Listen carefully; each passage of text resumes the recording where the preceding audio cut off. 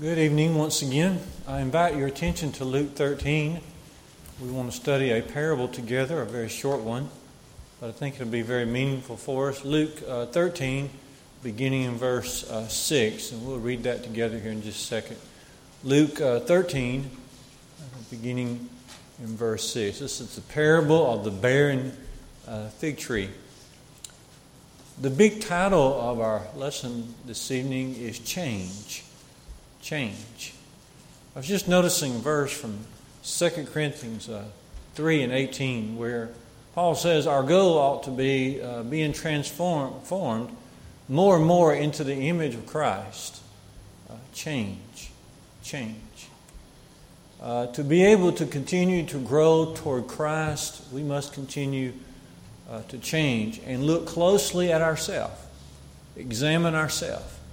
The Apostle Paul says in 2 Corinthians 13 and verse 5 that we ought to do just that, to examine ourselves to see whether we are in the faith. Are we still in the faith? Are we still growing? We remember in the great story Jesus tells about the prodigal son that the key passage is Luke 15 verse 17, where the prodigal, the younger son, came to himself. He came to himself. And we must continually change to please God. Before we get to the parable, turn with me. You have your Bibles open already? Turn with me to Psalm 119. Hold your place at Luke 13. Let's run back to Psalm 119. I just think that you'll want to have this bracketed or underlined in your Bible. Psalm 119, 59. Psalm 119, 59. The writer says, when I think on my ways, and that's what we're talking about here, self-examination. When I think on my ways, I turn my feet to your testimonies, God. And then verse 60, I hasten and do not delay to keep your commandments. But what's the core of that? He stopped and he thought on his ways. He thought on his ways. Why am I not drawing closer to God? Why am I not hastening to run to His commandments, to His Word? It may be that I'm not stopping to examine my thoughts, my motives, as we were singing just a moment ago. Take time to be holy. Each thought and each motive underneath God's control. And so our big ideal here is change, but looking at ourselves closely to see whether we are changing and growing toward the image of Christ. Now, in this parable, the barren fig tree, it helps us to think about our ultimate goal. If we're going to think about changing and growing toward God, we need to think about our ultimate goal. And of course, our ultimate goal, especially in studying this parable, is to be bearing fruit for God. That's our ultimate goal, to be bearing fruit for God. There are several verses that emphasize this. We'll just notice a couple. Romans 1, verse 13, Paul said that he was anxious to come to Rome, and one of the reasons was so that he could bear some fruit there as well. He could bear some fruit there, that he can reap some harvest there. Paul was fully confident that as they got there in Rome, that he could sow seed also. There were already some Christians in Rome. But he could sow some seed there as well and see more fruit come from the mighty hand of God. And then maybe a couple other passages, Colossians 1 verse 6 and then Colossians 1 verse 10. Colossians 1 verse 6, Paul speaking to those Christians there in Colossae, he says, the gospel has come unto you and it has borne some fruit there as it is doing all across the world.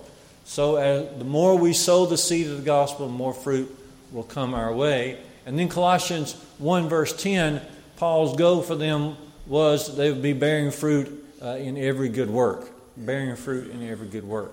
And so in order to change and allowing this parable to help us change, we must start with an introspection.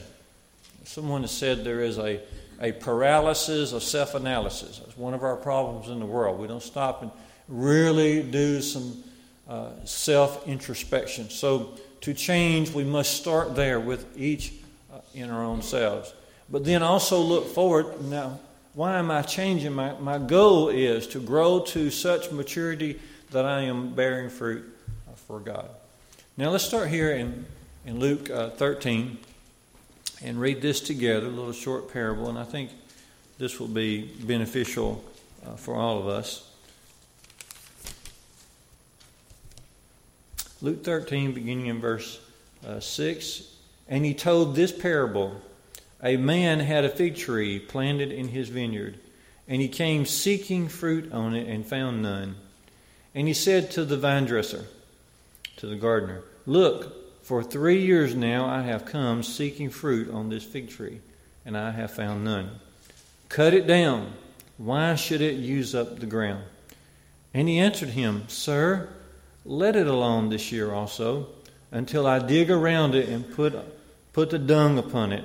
Then, if it should bear fruit in next year, well and good. But if not, then you can cut it down.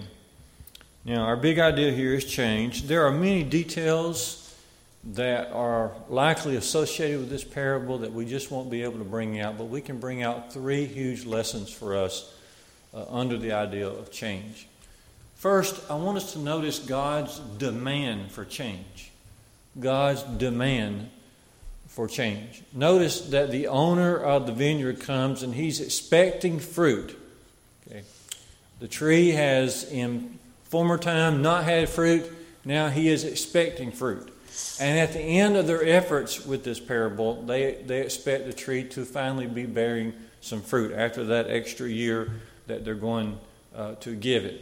And so God demands change. If you jump back to the first few verses of this chapter, Luke 13, you see this right from the lips of Jesus. There's some scenarios here. What had happened in the past year. If you look down to Luke 13, a couple of verses there, that some Galileans had come into the district of Pilate, and he had slaughtered them. He had mingled their sacrifices and mingled their blood with their sacrifices. And then Jesus poses this question upon that. He said, do you think these Galileans that died were worse sinners than any other Galileans? And then he answers his question. He says, no, not at all, but except you repent, you shall all likewise perish. And then he brings up this other situation where evidently there had been this tower in Tower of Siloam there near Jerusalem that had fallen and had killed 18 people. And Jesus poses this question. He said, do you think that these 18 that died were worse sinners than anybody else in Jerusalem? Then he answers his own question. No, not at all, is how it really is there in the original. No, not at all, but except you repent. And you know repentance calls for change. Change of a heart, change of habits, change of actions. Except you repent, you shall all likewise perish. Jesus could not be knocked off of the emphasis and the importance, the demand to repent and to change. Now, just as a side note here, Jesus is able to read people's thoughts. And he knew that some people were equating suffering with personal sin.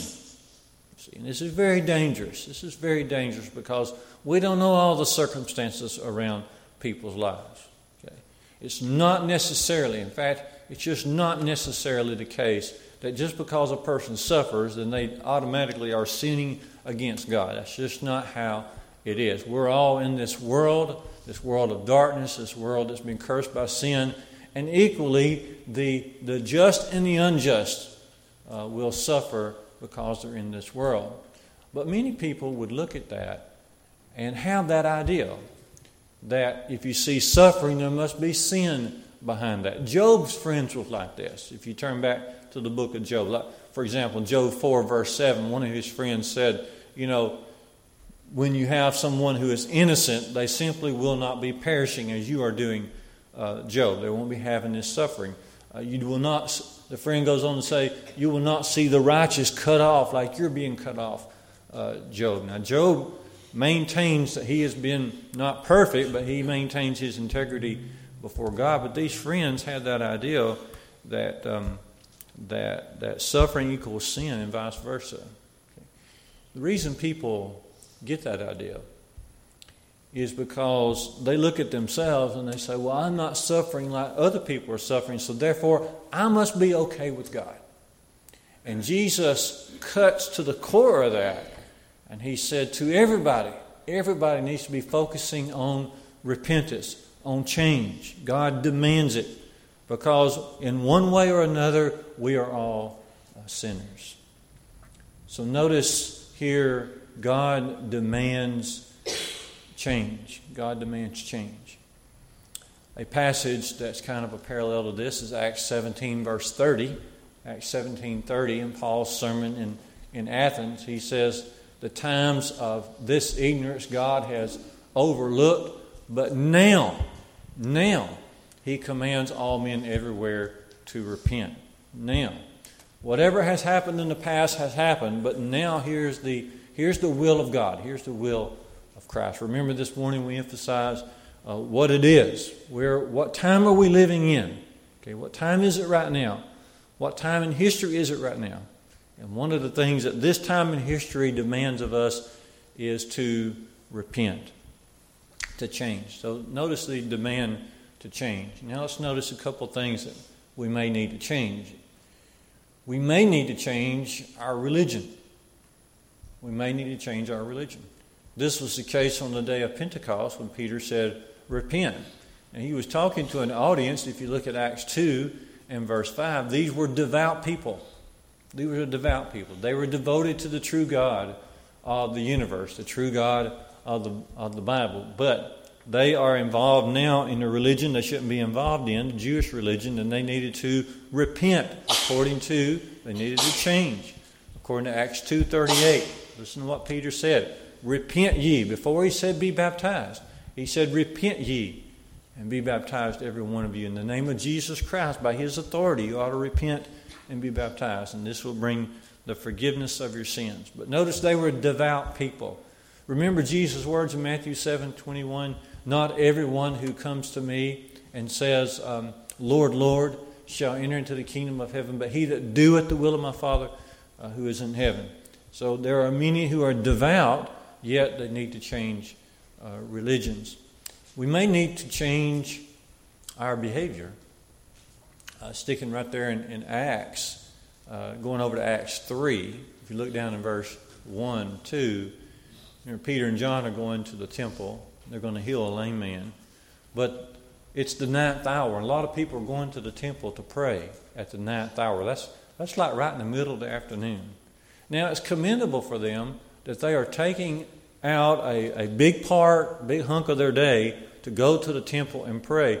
But Peter has a message for them. If you look at Acts 3:19, he says, repent and be converted. Okay? Repent and change your ways. Okay? Repent and turn again so that you can have forgiveness of your sins. We have to make sure that the prayer from our lips matches the life that we're living. Okay? The prayer of our lips has got to match the practice of what we're doing in our lives. Psalm 66 verse 18 says, if I regard iniquity in my heart, then the Lord will not hear me. Psalm 66:18. Or what about Proverbs 28 and verse 9, where the writer says, if I turn my ear away from hearing the law of God, then my prayer becomes an abomination to him. And so we might need to change our behavior like these folks needed to do in Acts chapter 3. We may need to change our values. If you look down to Acts 8, Simon the sorcerer, he needed to change his values. He is told to repent. Now, Simon, if you read Philip coming into Samaria, and you read in Acts 8, 12, and 13, and so forth, that many are baptized into the name of Jesus, and so is Simon. Simon also is baptized.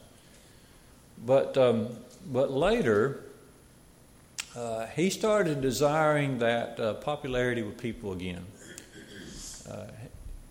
He had been a sorcerer, or he had been able to amaze the crowds by his fake magic that he was espousing on people.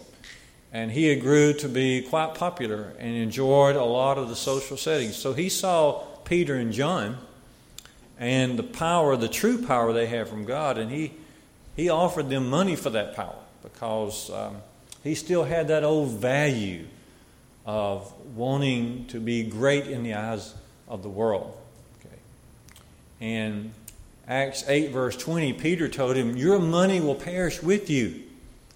And then in Acts 8:22, Peter says, "Repent therefore of this your wickedness, and pray to God that He'll forgive you. For you are in the gall of bitterness and the bond of iniquity." Simon, if you're not careful, this is going to take you down a road where you'll eventually depart from the faith, the bond of iniquity. You're in the gall of bitterness. See, Simon is doing what a lot of folks do. They look back on that life that they had in the world before they come to Christ, and they begin to long for that. And they begin to be bitter toward God and toward other Christians because they're not able to enjoy both. They want to enjoy both. They want that popularity. They want the assurance of forgiveness. And Peter was saying you can't do that. So we may need to change our values. We may need to change our attitudes. If you jump over to Revelation 2, the church at Ephesus, if you look at Revelation 2, verses 1 through 3, they were pure in doctrine. They had made it a practice that when a false teacher who claimed to be an apostle would come through their area, they would test that according to Scripture, and they would find them to be liars. And that was good. But Jesus said, "I have this against you," Revelation 2, verse 4. You have left your first love. You've left your first love. You need to remember from where you have fallen and repent and do the first works. Okay.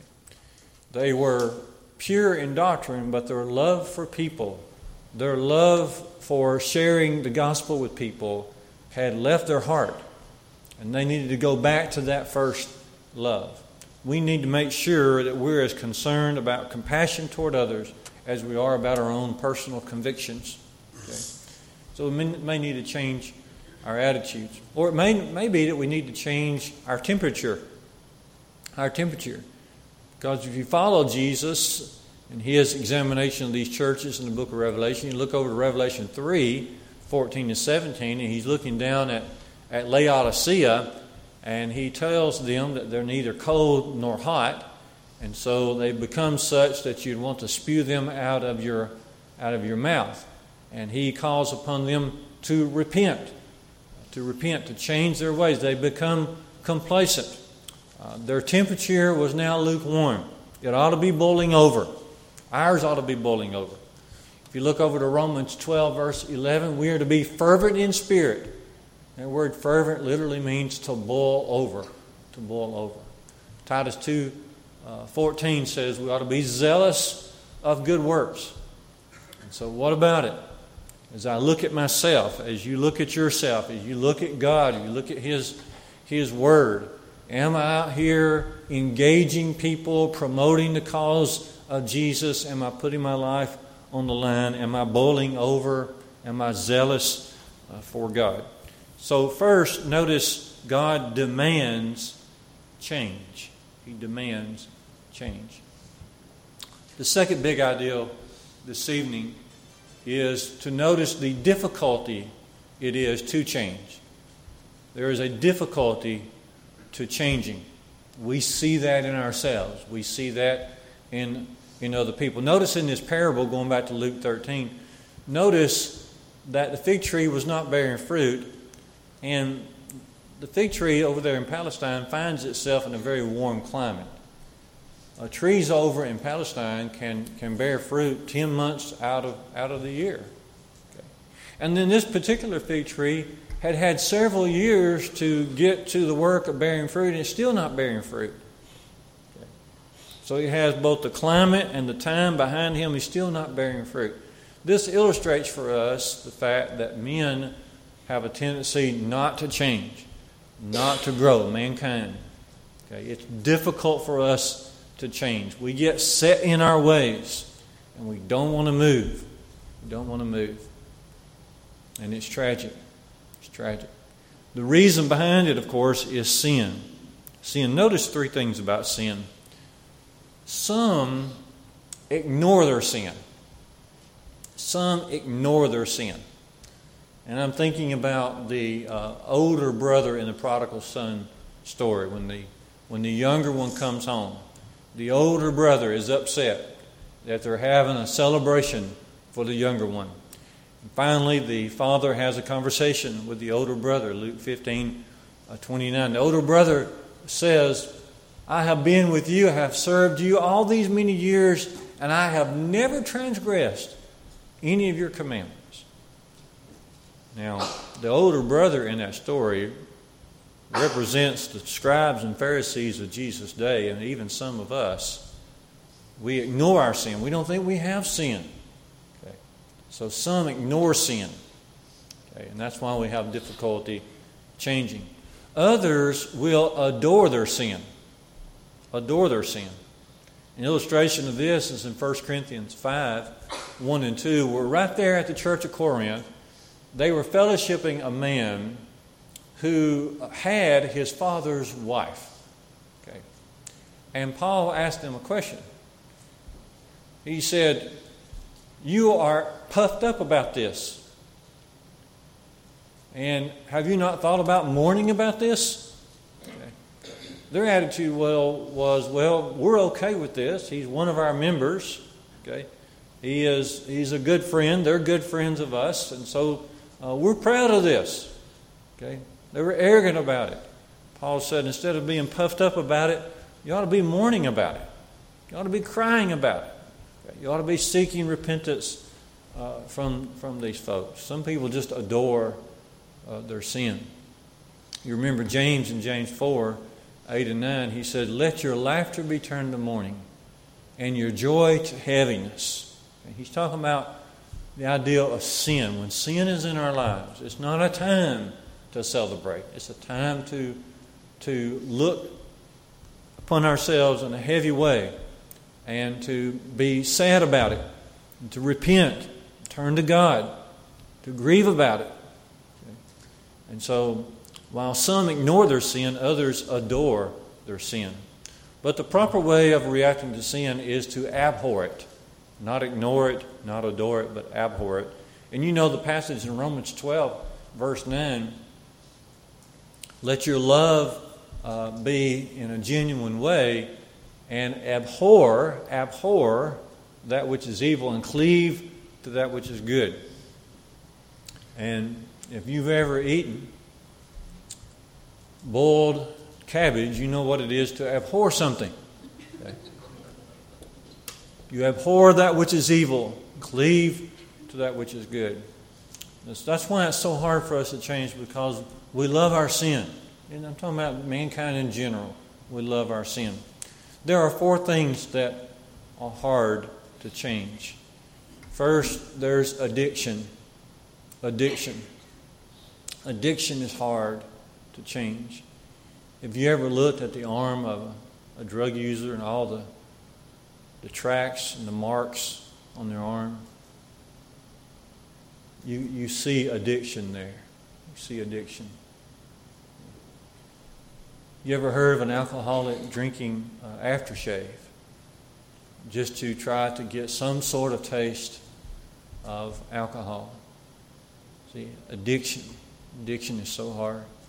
The Apostle Paul says in 2 Timothy 3:13, he says, evildoers will wax worse and worse, deceiving and being deceived. Okay. Addiction is hard. Another thing that's hard about changing is denominations. Denominations make it hard to change. The existence of religious groups not authorized by the New Testament, it's hard. It's hard on people. It's hard for someone to give up the beliefs of their family heritage. That's a very emotional situation. It's frustrating not to see someone take what they have been taught and compare it with Scripture to see what it is they need to be following and doing in their lives. Denominations make it hard to change. Some people have a hard time with their conversations. Even though they have become Christians, even though they've been washed by the blood of Christ. They keep falling back into sin through how they talk. They can't help but salt their language with profanity or an unclean word, or have their language full of criticism and slander of someone else. It's hard to change addictions. It's hard to change denominations. It's hard to change conversations. It's just one of those habits that's hard. Even though Paul says in Ephesians 4:29, let no corrupt communication come out of your mouth. And then another thing hard to change is your disposition, going back to attitudes, your disposition. Once we're in a mindset of being critical, it's hard to come out of that. Hard to come out of that. Disposition. Jesus mentioned in Matthew 19, around verses 7 and 8, when he's teaching about marriage and divorce, he said, Moses, because of the hardness of your heart, allowed you a bill of divorcement. But from the beginning it has not been so. Jesus is calling us away from hardness of heart to a cleanness and openness of heart. They were stoning Stephen. We read about that in Acts 7. They stoned Stephen. And those that stoned him were described as those who were uncircumcised in their heart, and they were stiff-necked. That's two ways of describing a hard disposition. Okay. And so, first of all, notice the demand from God, the call from God, demand from God to change. And then notice that there is taught in this parable the fact that it is sometimes difficult to change. But finally this evening, notice God's determination that we do change. We do change. The gardener says to the owner, here in this parable, where the fig tree was, he says, let's not cut it down now. Let's give it another year. Let me work on it. Let me dig around it. Let me work on this. And then the next year, if it bears fruit, well and good. But if not, then you cut it down. This illustrates God's long-suffering. His long-suffering. We read in Ephesians 2, verse 4, God is rich in mercy. Okay. We read in 2 Peter 3, verse 9, God is not slack concerning His promises as some men count slackness, but He is long-suffering toward us all, not willing that any should perish, but that all should come to repentance. See, the God that provides a second chance again and again is taught here in this parable. Paul was given a second chance. Onesimus, we studied about Wednesday night, was given a second chance. We depend on the Lord because He is long-suffering. He is the God of second chances as long as we come back to Him. Let's give it another year. God, even now, is being long-suffering toward us. How thankful we are. How can I make sure that I'm not wasting my life? How can I be sure I'm not wasting opportunities to change and grow toward such a merciful God? Well, here are some suggestions. Suggestion number one is to listen to yourself. Listen to yourself. Listen to your prayers. You saying the same prayers? Same words all the time? Same short little prayer? Listen to your prayers. Listen to your conversation. What are you talking about? You talking about Christ? You talking about digging into more spiritual things? Are you digging deep and are you talking about that? Listen to yourself. Psalm 19:14 says, may the words of my mouth and the meditations of my heart be acceptable in your sight, O Lord, my strength and my Redeemer. I pray that verse a lot. Also, listen to the Bible. Listen to the Bible. That's a great way to make sure that we're trying to change. Paul, when he was talking with the elders at the church at Ephesus, Acts 20, verse 32, he says, now I commend you to God and to the word of His grace, which is able to build you up and to give you the inheritance which is found among those who are sanctified. Okay. Listen to the Bible. The Bible. In Luke chapter 16, you recall that Jesus talking about the rich man and Lazarus goes to Abraham's bosom. And the rich man, he's in torments. Eventually, the rich man being in torments, he becomes the evangelist because he asked Father Abraham, he said, why don't you send Lazarus, will you send him back to my father's house? There I have 5 brothers. They're all living like I lived, and I don't want them to come to this place where I am. Can you send him back there? And Abraham said what? He said, they have Moses and the prophets. Let them hear them. But the rich man argued with Abraham, said, no, if someone goes to them from the dead, they will repent. Abraham said, no, it's not the case. If they cannot hear Moses and the prophets, neither will they repent even if someone comes to them from the dead. Listen to the Bible. Another suggestion is to see yourself through the eyes of God. See yourself, see myself. It starts with me. Got to see myself through the eyes of God. We are impressed so much with that publican that Jesus tells about in Luke 18:13, where in his prayer he's just over in the corner and he can't hardly raise his eyes up to heaven. He smotes upon his chest and he says the words, Lord, be merciful to me, the sinner.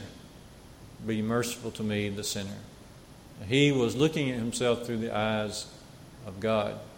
And then another suggestion is to look at yourself without God. Imagine yourself without God. If you want to really try to change and really get yourself to changing, think about life without God. Think about the blessings. Now, as I said earlier, this parable probably has more to it than what we're talking about. It's probably pointing right to the Jewish nation who had all the advantages of Old Testament Scripture and all those years to be able to prepare for the coming of the Messiah. And there the Messiah was among them, and they're not believing in Him. They give no indication they're ever going to believe in Him. Look at they are a barren tree. If ever there was one, the Jewish nation in Jesus' day and afterwards was a barren tree.